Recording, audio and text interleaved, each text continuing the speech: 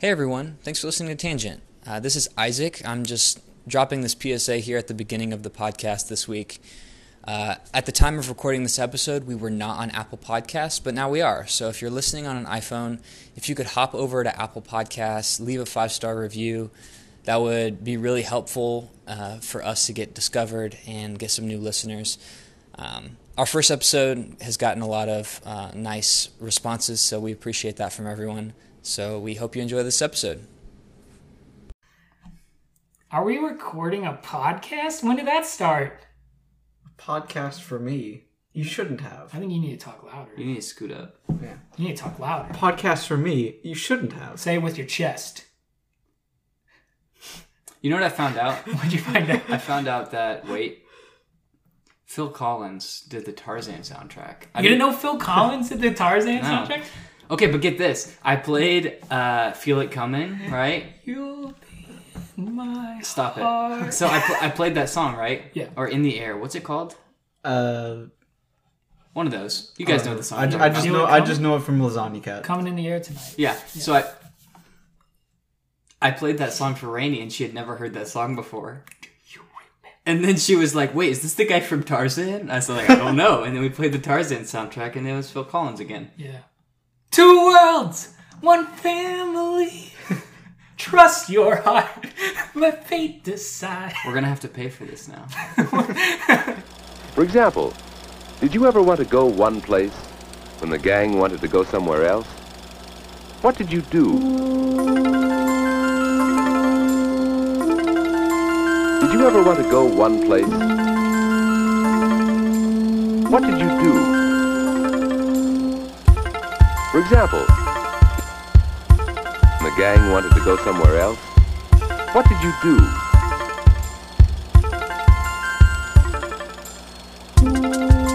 Everybody talking about bagism, shagism, dragism, madism, ragism, tagism. What are you doing? What is that? What is happening? You know, just like... Come on, go with me. I don't know what All we're doing. we are saying I don't know this one. What are we doing? is please wear a mask. Come on, guys, you gotta join Okay, in. so You gotta I join in. lied. Come on. All we are saying. Wait, is that how it goes? Yeah. I thought I recognized it. Then you said, please wear a mask, and you lost me. Hi, and welcome to Tangent. I'm Jameson Weileman. I'm Isaac Hopwood. I'm Maxwell Mahoney. Maxwell John Lennon cover Mahoney. That's what we call him. I'm actually more like Maxwell, your mom. And that's the truth. Just brilliant. This Brilliant. is the worst podcast on the planet. And you're listening. Isn't that great? How you guys I'm doing? so proud of that joke, guys. Oh, I bet you are. How you guys doing? I think you wrote that down last week. Yeah, I see it in our Discord, actually. You said, I'm going to say Maxwell, your mom, Mahoney. He's planned that for a while. Dang. Yeah. And if you're going to comment or anything on this video, we'd like it if that's how you referred to him as. And once again, we're keeping up the trope that this is a video podcast. We're continuing that this Did week. I say something else? No, you didn't. You definitely didn't. Keep Okay, going. fine. I wanted to ask you guys how you're doing. You know, how we doing? How we feeling? All things considered, doing okay? Yeah, Max? Great. Great. No one can see you nodding, but I think that means you're doing okay. Yeah. All right.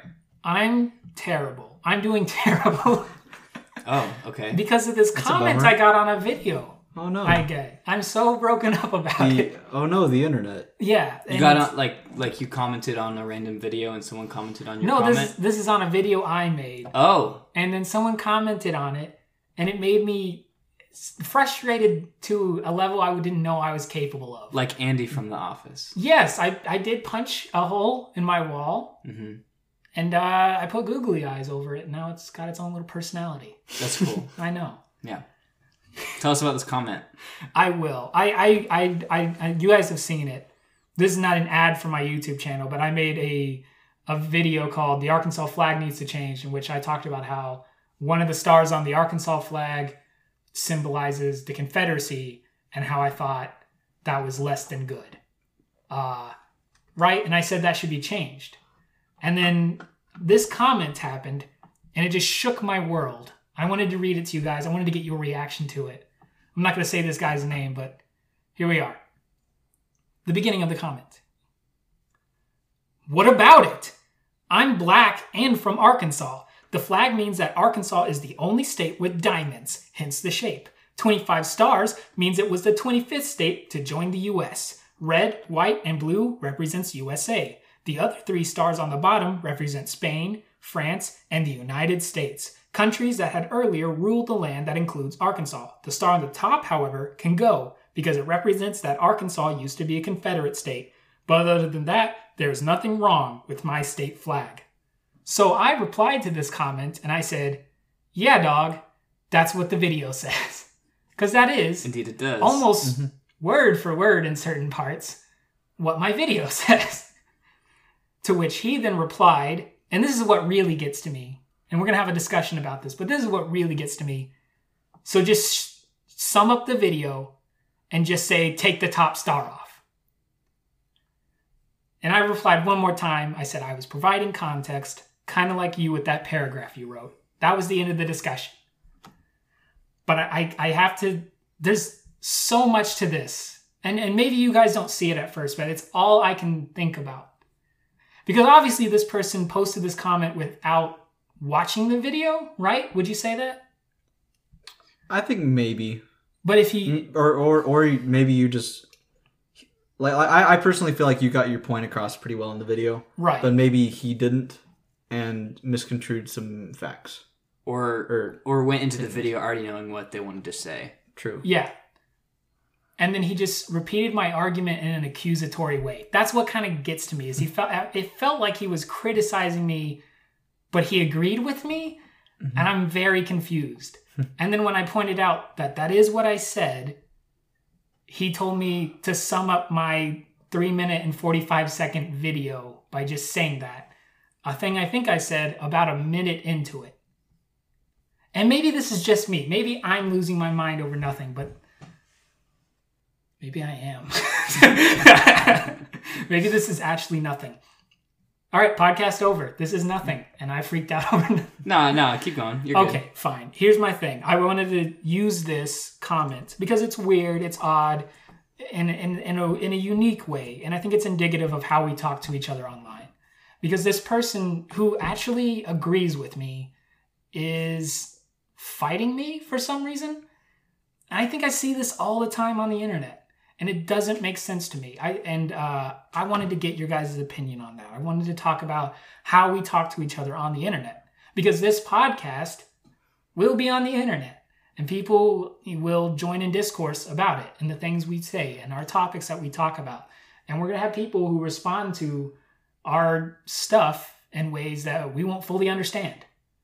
And so I wanted to have a full-on discussion about how we communicate on the internet. I want to do that with you guys. Let's do it. Okay. Perfect. Do you guys have any more thoughts about this person and the way they communicated? We can edit out pauses. Mm-hmm. And then this long slurp I'm going to take of this.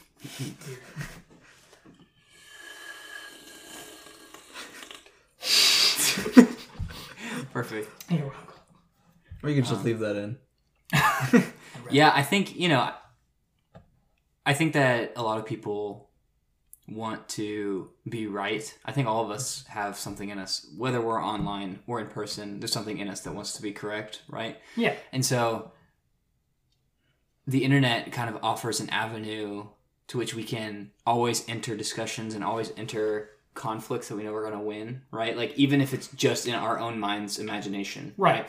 Like, we can't enter some sort of social battlefield that we can, at least to us, come out victorious. Do you think people view the internet as a social battlefield? You can hop on Twitter. And, yes, the flaming hellscape. I think it's definitely a social battlefield. What used to be something that's just an expression of yourself is now like, it has to be like the defining feature of like what you stand for. You know what I mean? And it has to represent everything that you believe in. Yeah, we used to have these places that were just for, here's a thought I had. Yeah. And now it's the place we go to every day to war over the ideas of our country in a weird way, which is scary that we created these these systems. Yeah. But it's also interesting that like I feel like different social medias are used for different forms of discourse. Like Twitter, obviously, I feel like is much more political, or Instagram per se is much more like, how would you say?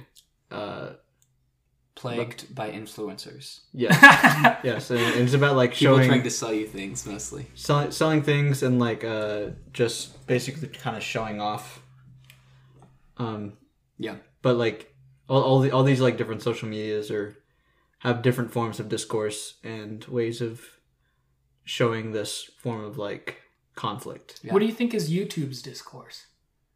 What do you think is the main like? How do you think? People... I think YouTube is less of a social platform. I would agree with that, and more of like a money making platform for Yeah. YouTube. It's definitely become that. I feel like it leans more close to like a streaming service than it does to. Well, yeah, because they social basically made it that way. Yeah. You are following channels of content. You were, I Yeah, see it. and so I think that that's a little bit different. But I mean, obviously, anyone can upload a video about anything, and anyone can comment on those videos, like what we're talking about here. Yeah. But and you know, like Max is saying, those different social networks have different purposes, but it's possible that those different purposes are all scratching the same itch that we have for social interaction. Yeah. So maybe we'll get a little bit further into that as we go along, but I want you to go ahead and get started with what you have prepared here. Well, I have some more stuff I wanted to talk about real quick. Sure. But I don't know. As we were talking about this, I thought about YouTube and how about...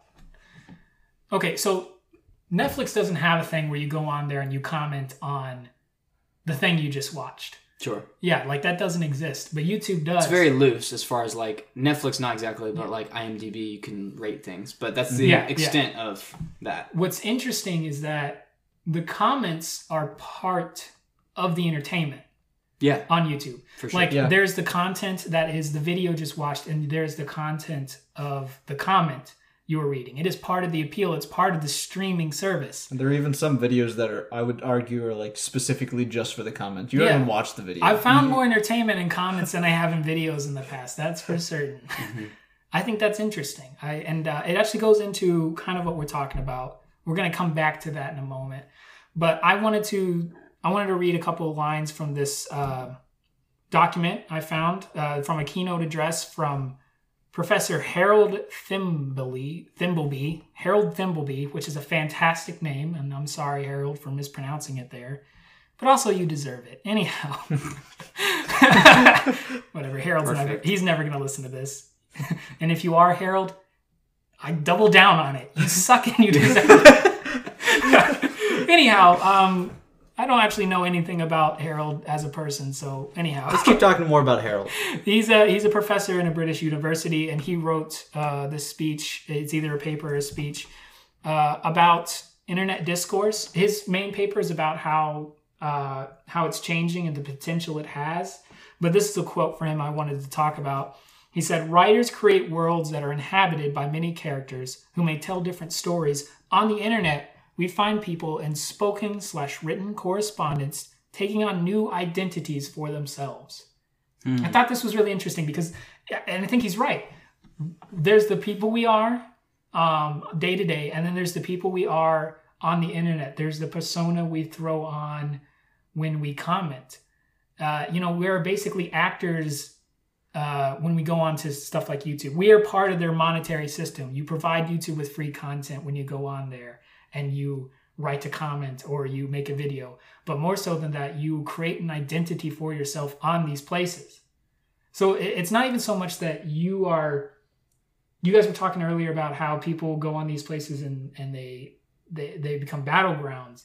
It's interesting that these are the places where people go to become warriors, in a sense, that people's identities online have turned into that. I think that's weird and intriguing. Like this idea that maybe we want to be fighters and warriors, and we live that passion through internet discourse, maybe. Yeah, no, I hear you. Yeah, so the idea is we all have a desire to fight for something worthwhile, and specifically on something like Twitter or Reddit or something where it's much more based around the discourse than it is around the content. Yeah. Well, sometimes, this example we were talking about now is around YouTube comments, which is still true. We strive to support something that has meaning because all of us like inertly want to be passionate about something that matters. Yeah, and we want to appear that way to people. Sure. Like that's like, you're putting on my mom. I was talking to my mom about this. That's right. I talked to my mom about things. Perfect. I know. And she described it as people putting on a face, is what she said, which is a her generation way of saying, acting, of creating an identity for yourself. Yeah, something you mentioned about comments becoming the content. I think something like with Reddit is that it actually numerically quantifies that with karma, right? So yeah. It kind of encourages you to participate in the ecosystem of Reddit by like positively reinforcing you whenever you make a funny comment or a relevant comment on a subreddit, right? Because you get the more like your karma is the number of upvotes you get. And so if you say something really funny or say something that people want to hear and you get a lot of upvotes, then you're gonna get a lot of karma, right? So it kind of is built into the ecosystem of how the whole system works. But at the same time, that's not what that can do is it can create like basically a group of like thinking people, where like, especially on Reddit, because Reddit is kind of a bunch of clones of the same person, or else it feels like that sometimes, where everyone's upvoting things that they like and that they appreciate. And of course, you have the niches of Reddit in which individual communities can upvote each other.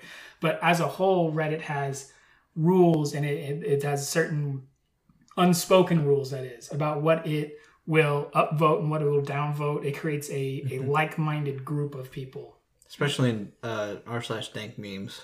Yeah, there's like a whole community of like, yeah, this shouldn't even be on this page, or like, Yeah, discourse on the internet kind of creates this fracturization of that's not the right word. It creates groups like internet discourse does, or in my experience, it creates groups that of like-minded people who reinforce their own ideas about the world. Which, in some cases, that's the most beautiful part about the internet. Yeah, in some cases, a lot of things have a lot of groups or clubs or whatever that would never have had a chance of being formed or like have active members can come together. Really, really niche groups of like really niche hobbies or random things like that can thrive on the internet because of just that opportunity that the internet gives. Yeah, like my favorite subreddit is called Bread Stapled to Trees. That's a great one. It is a subreddit of pictures of bread stapled to trees. Yeah, so something like that. But even to the extent that it allows people who live in rural areas or areas that would never be able to take part of the global stage. Yeah, exactly. Gives them that opportunity. For sure. And like, if you want to be a part of a subculture that would only really otherwise exist in a highly populated, highly culturally saturated environment, you can hop onto Reddit into a very niche subreddit and suddenly like you are right at the pulse of what everyone is thinking and how everyone's operating. And that's kind of interesting. Back to the whole identity things. Our offline selves are, community based in our actual communities where we are geographically, but online we are suddenly global people. Our identity is shaped that into that global outlook of the world, the connectedness to everything and we have all this information. And so our identity on the internet can be vastly different than ourselves in our reality, and especially how we interact with each other. I love this YouTuber, Max knows this, called Internet Comment Etiquette, and often, and his whole channel is about kind of mocking how terrible we are to each other online. I think he says his show is about how people who are anonymous on the internet interact with each other. Like, for instance, I don't think no one in face-to-face conversations is as mean to each other as they are on the internet. There's this anonymity, if you can call it that. Not necessarily, like on places on Facebook, it is your name for the most part that's connected to your profile page. So you're not necessarily anonymous, but there's the screen you get to hide behind when you make comments. And, you know, I think that actually goes back to what we talked about last week with human empathy, right? Yeah. By having a screen in front of our face instead of a human in front of our face, we get to disassociate with whatever empathy we might have felt beforehand, right? Yeah. And depending on the issue, you know, regardless of if a person's in front of you or not, you're still going to feel just as fired up about it. But with things, with issues that are so non-important, right? Like Yeah. so random, and the types of issues that people get fired up about on the internet, half of those things, or a vast majority of those things, would never have caused any conflict, any substantial conflict. It is in person. incredibly, in my case, I would say it is not necessarily difficult, but it's not necessarily easy to hate another human being, in my experience. But it is incredibly easy. I would say it's harder not to hate a bunch of ones and zeros that make an anime profile picture. I think it's harder to hate. It's harder not to hate that than to not. Sure. Yeah. I mean, it's, you know, because you said disassociate. Like you're no longer angry at a person, you're angry at the pixels that form a person. That's that disconnect. Mm-hmm. Yeah. Max, were you going to mention something? Yeah, I was going to mention, like, in terms of, like, when we have, like, genuine human conversation, like, face-to-face, there's always the connection of, like, seeing their eyes or their expressions and how they respond to what you say. And you're never going to get that, like, at all with, like, internet conversation unless you're just, like, hit me up on, like, Google Duo, you know? We're taking this to Google Duo. That's not going to happen. You know what I mean? Yeah, for sure. And I always hated texting. Like, even people I know, and even people, like, I know how they talk, I know how they communicate. Over text, you can still misinterpret the people you know better than anyone. Here's an interesting. This is back to that. This is back to Harold Thimbleby, that jerk, and his paper. This is something he said in his introduction, and we're gonna have this link down below. He says there are two, and I forgot to mention this earlier. He is a professor of computer science. That would have been great to know earlier. It's not just some professor. He is. This is his life. This is something he said. There are two contrasting modes of human communication which correspond to the spoken and written word. In spoken discourse, communication is sequential, spontaneous, and conversational. Tangential, maybe even. Yeah, sure. Shut up. I'm reading. In written discourse, communication is planned, and neither its creation nor consumption need be sequential. So what's interesting here is that he's right. Conversational is spontaneous, and it is based on you reacting to what I say and me reacting to what you say. Internet has that element to it, except it's also written into a sense. It is planned conversation. People can think about what they're going to say before they write it, but it mimics speech, even though it's not, or it's a new form of speech. It has it wears the clothes of conversation when it's actually written discord. I think that's very interesting. How we don't think about it, or maybe it's just me. I often don't think about these comments I see as such. In my mind, the comments I read is a conversation I'm having, when in actuality, it's sort of the illusion of conversation. I think what it can do is cause us to have an unhealthy feel-safe, right? Like, it allows us to... It just adds a level of hiding behind the screen, right? Because, you know, it also adds to the certainty of adversary, if that makes sense. So it's almost like, you know, if I stumble on my words when I'm speaking and accidentally say something I didn't mean, and I go back and correct it, generally that's taken with grace, you know what I mean, in a conversation. Whereas when someone says something in an email, in a tweet, in a YouTube comment, especially in a tweet when you can't go back and edit it, or an email, right? Then it's like, I have written proof that this is what you said and this is what you meant, right? And so it kind of adds to the level of hostility you feel when someone says something that you don't agree with. People don't have the grace of a conversation. Because Exactly. we like to think of these interactions as conversation when in reality they're not. Even though people make the same mistakes in internet speech as they do in offline speech. Sure. Yeah. Neato. I'm going to bring up another article. This is Power Online, the Internet as Discourse.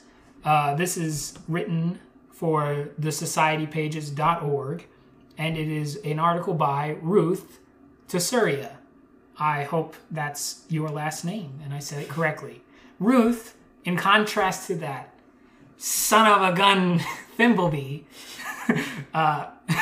is probably a fine person too. Both of these people are probably just fine. She has a lot to say on, it's kind of more like we were talking about the groups that we form on the internet. She has a lot written about that.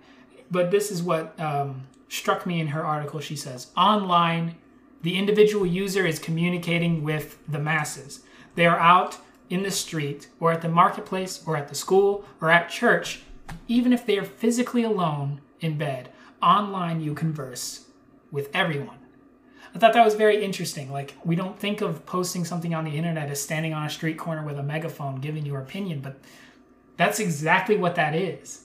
You are on an open place and you are just speaking your mind to whoever will listen.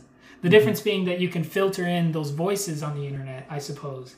But in many ways, especially with how hashtags work and the way algorithms on places like YouTube work, you are standing in the middle of a street, just screaming out into the void. And it's never been how I've thought about how I communicate on the internet as that sort of way. It's an odd thing because standing on a street corner screaming your ideas is not socially acceptable in most places, in most forms that is. It's a little different than a protest per se, but doing it online is incredibly exceptional. And I think that goes back to that anonymity we feel or that security we feel on the internet.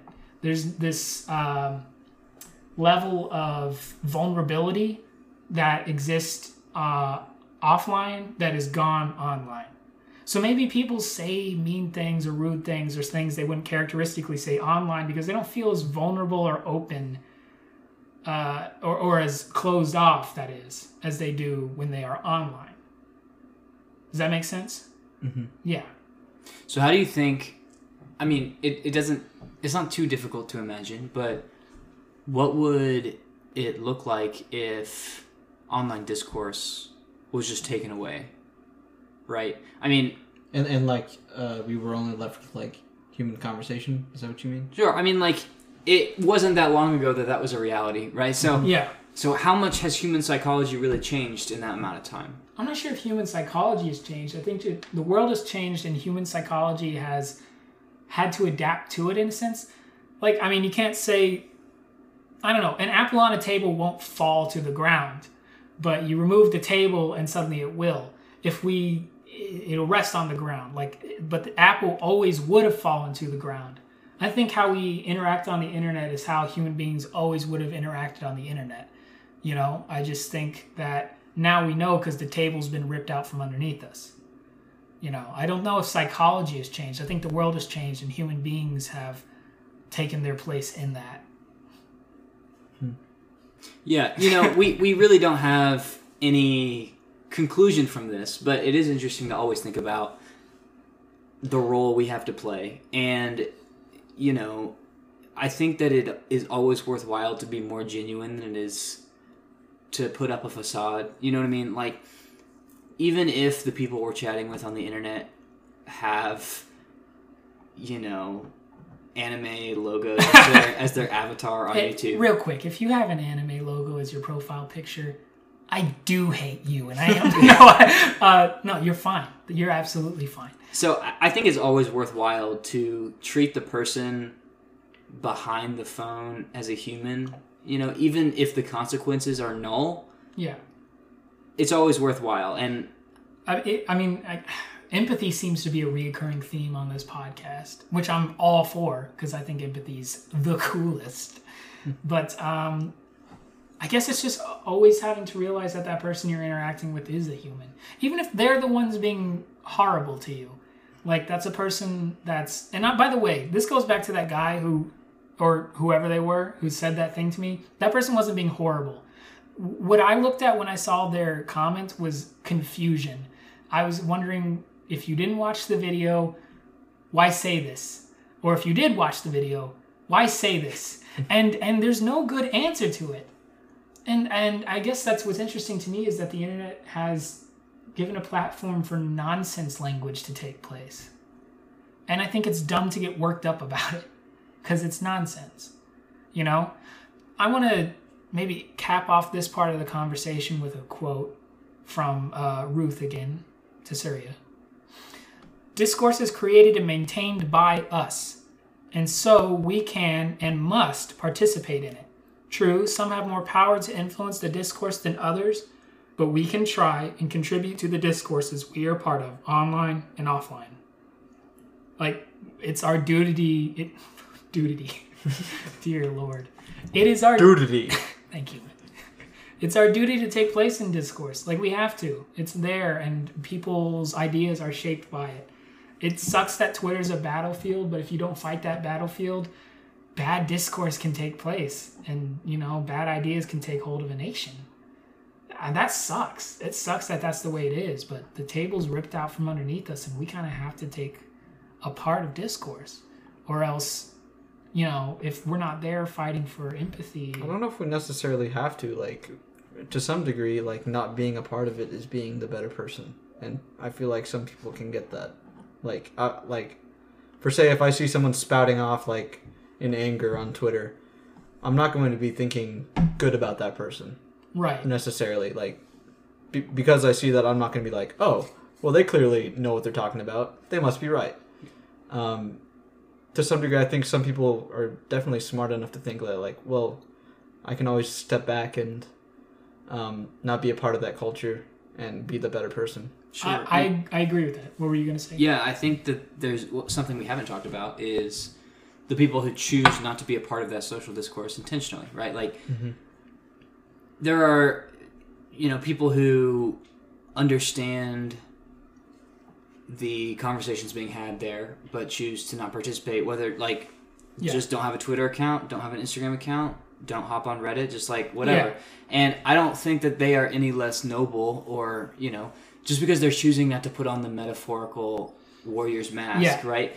And arguably, maybe these people are actually able to be more genuine than those of us who willingly become entrenched in the, you know, web of social media. I'd like to rephrase what I was saying, because I communicated it poorly. Sure. But when I say be a part of discourse, I don't mean get into arguments with people online. I mean put out good ideas. Okay. Like, because discourse is about, like, we are putting content out there when we comment, when we post things. And I'm not saying fight people on the internet. I'm saying if you see a bad idea in the world, be the one who's putting the good idea out there.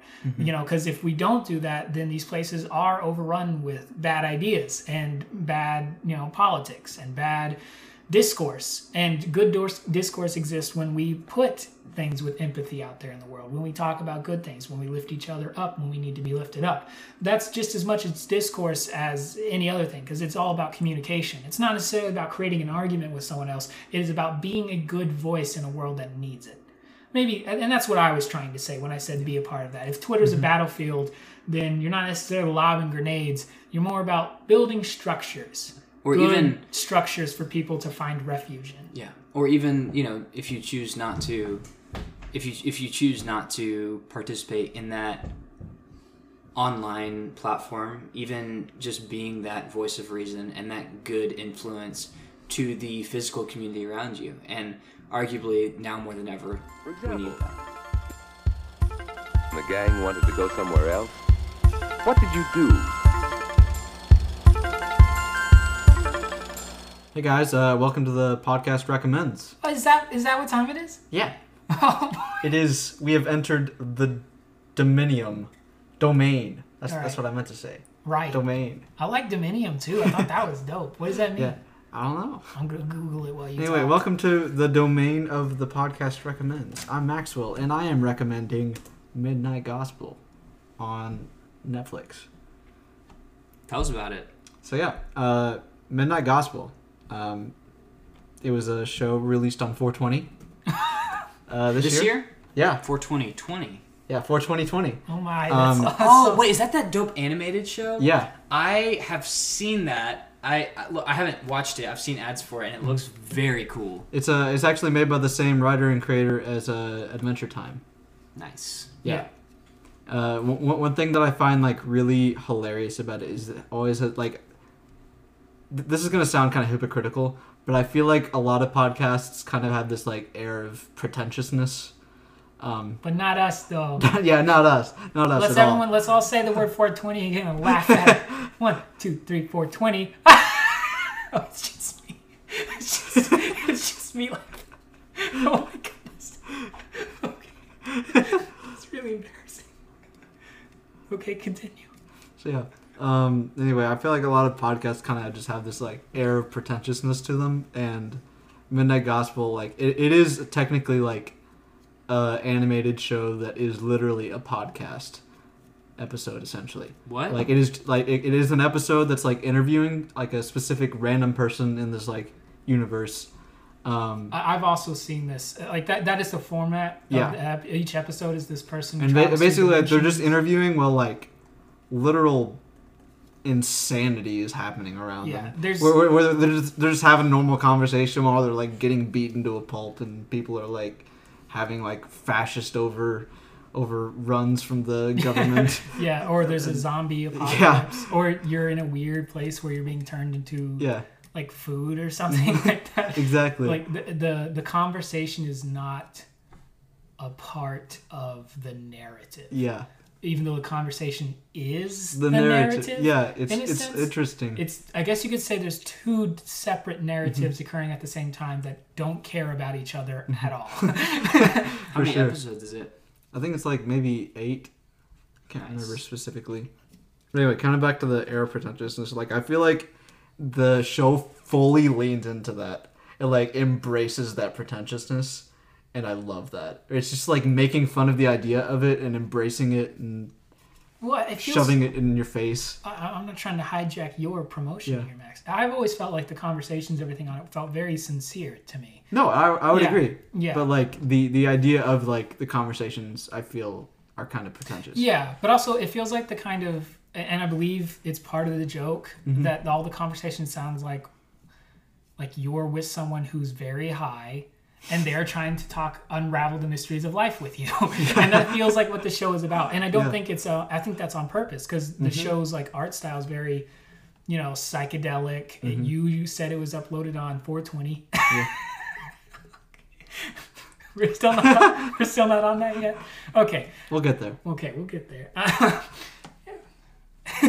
I think that's a part of it. I agree with what you're saying about the kind of self-awareness of it, but I do believe there's so much sincerity there. I would 100% agree. Yeah. There's a lot of like interesting conversations happening. People being genuine in terms of the conversation. Yeah. Awesome. Huzzah. I need to check it out. I guess the only It's Please do. really good. I'm here to recommend The Blob. The 1988 The Blob specifically. Max and I have watched this. Max, you love this movie, right? This movie's amazing. This movie's and very, great. very gory. That's the best part. I love this movie. I've seen both the Blob movies, the 1958 one with Steve McQueen and the 1988 one with, his name is Kevin Dillon. I think his brother's slightly more famous than him. I'm going to burp.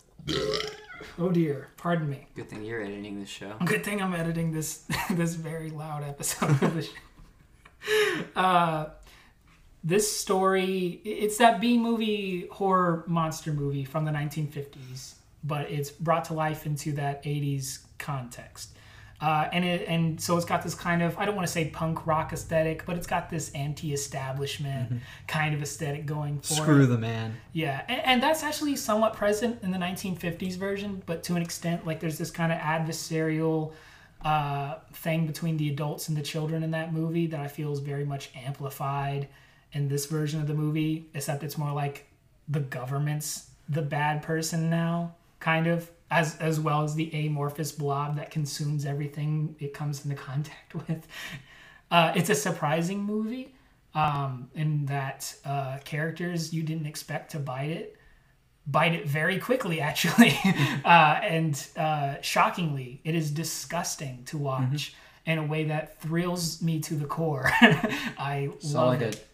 a 18-year-old guy just dissolve. Oh my goodness. Yeah, it is disgusting and it is beautiful. The special effects, the specific, because it's not CGI. There's a couple stop motion effects in the movie that don't necessarily hold up as well nowadays. But when it comes to these practical effects, this movie is outmatched and outclassed it outmatches and outclasses the majority of things being put out nowadays. It is a spectacle movie. It is entertainment. It has its popcorn moments, its moments of genuine gore, but also there are good human characters in there to connect you to the themes and for you to feel empathy for and to strive and hope they win in the end. And also, I think this movie is trying to say things. Would you say it is, Max? Yeah. Maybe it's trying to About have society. this is a movie about society, guys. But I would say that maybe it doesn't necessarily live up to those aspirations as much as it maybe thinks it is. The writer of this movie is, I forgot. I'm trying to remember. IMDb is not showing me currently. Because I know... Frank Darabont. Yes, is that his name? Click on his name for me and tell me all the other stuff he's directed. The written, because I think he does a bunch of Stephen King stuff nowadays. Yeah, Says he did he's Pet known Cemetery, did he not? The new Pet Cemetery. He's known for The Green Mile, The Walking Dead, Oh, Shawshank right. Redemption. He directed the Shawshank Redemption. Hey, really? He's a writer. Yeah. I did not know that. Did he not direct those movies, or did he just write them? He wrote them. Okay. The writer, Who's the writer again? Frank Darabont. Okay. Am I pronouncing that right? Anyway, the writer of The Blob is a man named Frank Darabont. You know him as the writer of The Shawshank Redemption, The Green Mile, a bunch of Stephen King stuff, a lot of movies that you probably love if you've seen them. And also this really disgusting B movie from 1988 that I don't hear anyone talk about ever. Like, when's the last time you guys have heard this brought up in discussion that wasn't me showing it to you in your dorm room, Max? I don't think ever. Never. Yeah. So I love this movie. I love the 1950s one as well, but this one I feel like is just better. It doesn't have that kind of aw shucks, aw geez thing that the 1950 Blob does. It has better character development. It's a genuinely entertaining, disgusting movie, and I dearly love it. Okay, that's my spiel. Perfect. Awesome. My recommend for this podcast is... You recommend? My recommendation, There we are. is Devs. I'm keeping that in, baby. My recommendation is Devs, which is a FX limited series on Hulu by Alex Garland. And I'm actually not going to talk way too much about it because all of next week's episode is going to be about it. Oh, really? We're going to do a deep dive on Why Devs. didn't I hear about this? I didn't know. You guys definitely did hear about this. Was this in the Discord? It was in Discord. Man, you guys should have read that. Oh wait, I remember we had an entire conversation before the recording of this podcast about how we were going to do the next one on devs. I remember this now. Right. Perfect. So Devs is... So Alex Garland directed Annihilation. And, One of my favorite movies ever. there you go. And Ex Machina. A Which- movie that exists that I like, but not as much as Annihilation. Yeah. But it's also really good. Yeah. Still really good. Didn't he also have something with Dread? He wrote Dredd, and if you ask the stars of Dredd, he directed Dredd. Don't ask the guy who's credited as writing Dredd, but if you ask Carl Urban, I believe is his name, he's like, nah, Alex Garland directed Dredd. But like, it's a bit of there's some tension there. There's a little bit of tension there. Apparently, no one liked the director on that movie, and they always went to Alex Garland with their questions about stuff, to where it got to this point where basically people just say Alex Garland directed it and the other guy didn't. But little backstory. Dredd's also really fun. Dredd is not what I'm recommending, though. That's what I'm recommending. There you go. So Devs, Alex Garland very clearly is interested in, you know, he specializes in science fiction, and that's what Ex Machina and Annihilation are both focused on in very different lights. You know, Ex Machina is much more kind of hard science. You know, it has more to do with a very real kind of Black Mirror-esque. You know, it's like this is a very relatively realistic idea that could happen in the next couple decades. Devs is in that same vein, but almost more so. I don't want to talk way too much about the details because we want you to see it for the next episode. For sure. So watching the series before the next episode would be really awesome. We're going to spoil the whole thing, so we're going to talk all about it. Yeah. But I mean, it's got a phenomenal cast. It's really incredible, and I think Alex Garland. So it's a limited series, so there's only 10 or so episodes, and I think it provides more of a long form format for Alex Garland to play around with. So he really hinges that and uses that as leverage to his advantage for the suspense aspect and for the mystery aspect. And I really, really loved it, and I think it you know, you walk away with some really fascinating questions about free will and AI and, you know, everything you want from an Alex Garland flick. So I'd absolutely recommend it. It's on Hulu, and it's very good. That's my recommendation this week. Well, that's amazing. 420. Max is in on it now. Waiting on you. Haven't gotten Waiting on me you, yet. Isaac. Waiting on... So this has been Tangent. Ben. Thanks for joining us this week. As always, you can email us at thetangentcast@gmail.com with your questions, concerns, your hate mail, your love mail. Love mail. I want love mail specifically for me. For Jameson. Your boy Jameson. Or you can you can also leave us a voicemail at 479-339-9041. That's my favorite number. And you can leave us a message. Tell us what you think about internet discourse or your thoughts about, you know, the Midnight Gospel or 420, whatever you know piques your interest. So yeah. Also, and watch Devs before next week's episode. We'll be talking all about it. Give him that number again. Yeah, the number is 479-339-9041. Man, I love a podcast.